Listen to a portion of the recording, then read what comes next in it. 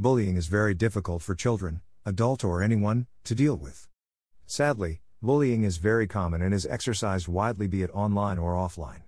People need to understand that online harassment do have an offline impact. The old adage, sticks and stones may break my bones but words will never harm me, does not apply in the worlds of internet technology, where false, hurtful, brutal or humiliating comments can go viral and global in just seconds.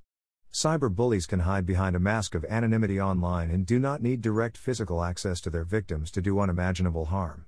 I feel like you are as guilty as a bully if it's someone is being bullied at your presence and you keep quiet. I mean, you turn and look the other way when someone is being bullied, you might as well be the bully. Wrong is wrong even if everyone is doing it. Right is right even if no one is doing it.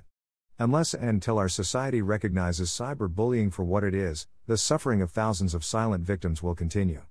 We must stand up and fight against any kind of bullying because bullies thrive wherever authority is weak, so we cannot let them be.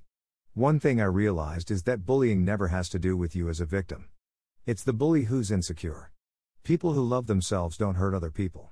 Employer cannot stand and do nothing, co-workers cannot keep quiet while someone is being harassed, school administrators can't say it's up to the parents. Parents can't say it's up to the teachers. Teachers can't say it's not their job. And kids can't say, I was too afraid to tell. Every single one of us has to play our role if we're serious about putting an end to the madness of any kind of bully. We are all responsible. We must be.